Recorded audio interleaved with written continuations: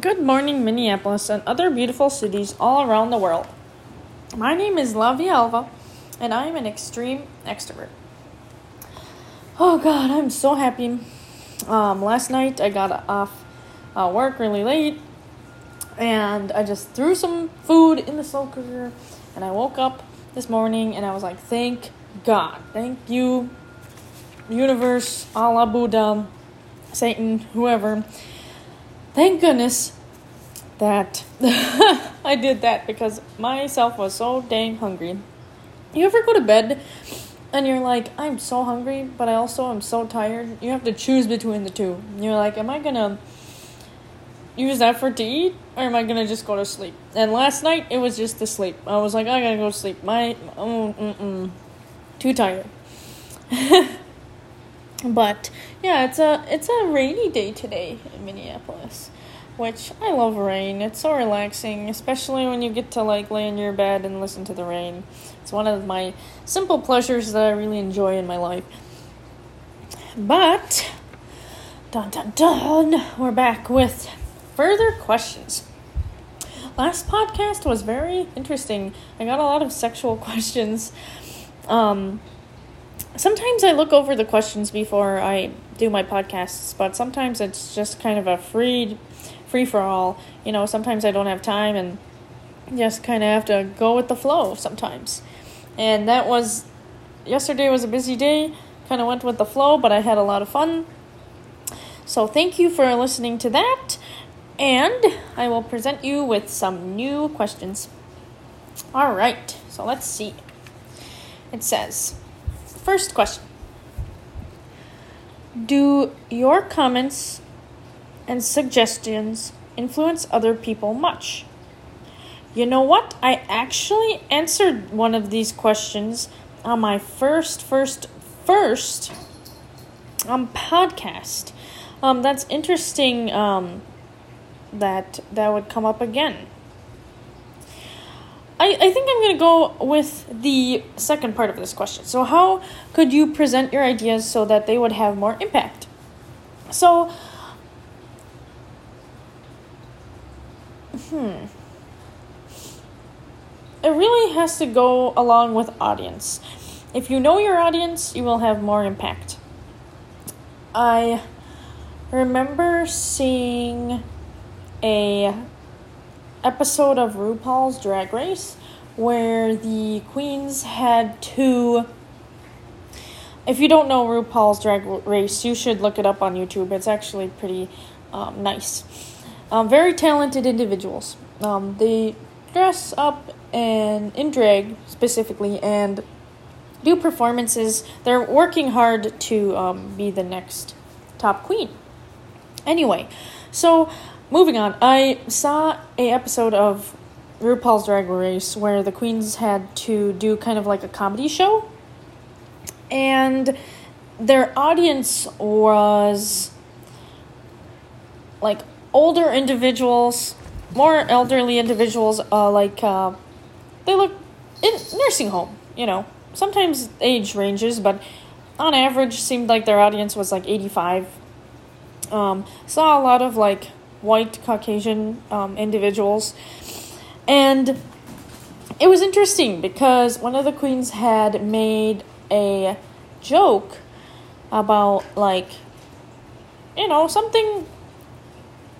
I don't remember specifically, but it was something kind of like, don't let your, like, you know, tits swing, like, too far behind you or something.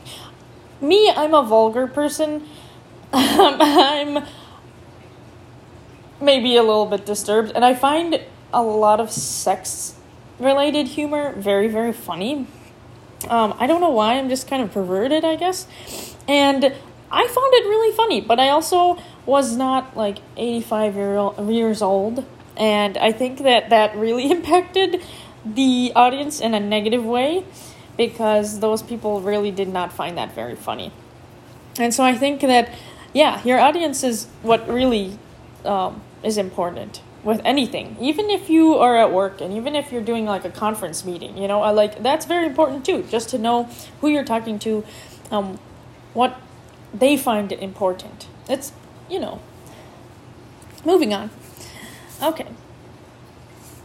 Let's see. It says, if your friends and acquaintances were willing to bluntly and honestly tell you what they really thought of you, would you want them to? This is funny to me because a lot of my friends are already very blunt, and they have already told me, ooh, are you okay? Sorry, my dog is coughing. She's got allergies. Honestly, she does have allergies. Anyway, thanks for coughing in my podcast. She's really cute though. Anyway, sorry. No, a lot of my friends actually tell me very bluntly already. And my partner already tells me already what I need to hear all the time. Sometimes, it's a blessing in disguise. Sometimes it's like, I appreciate that you guys are telling me so bluntly and so honestly, but it does hurt sometimes. Sometimes I do cry. Sometimes we get in fights. But yeah, for me, that question is not really that big of a deal, just because I have friends already that bluntly tell me exactly what to, what I'm doing. If I, act like a bitch, Okay, so if I have a few too many cocktails, sometimes I tend to be more of an a-hole than I really should be in my normal life. And my friends will tell me, they're like, you better not tell her that she's a blank, blank, blank. Because I will. And I don't know. I appreciate them, but yeah. Would I want to know anything else about, if we were sitting down and they were like, oh, should we tell you anything else? No, don't tell me anything else more than y'all already tell me. Okay? I know I'm not the most perfectest person, and I know sometimes I'm a jerk, but yeah. Anyway. Alright, next question. That was kind of a rant, and I'm sorry, but yeah. Anyway. Do you feel you have enough time? If not, what would you give... if not, what gives you that feeling? How much has your attitude about time changed since you aged? Love this question. I love it because it's so sincere and true.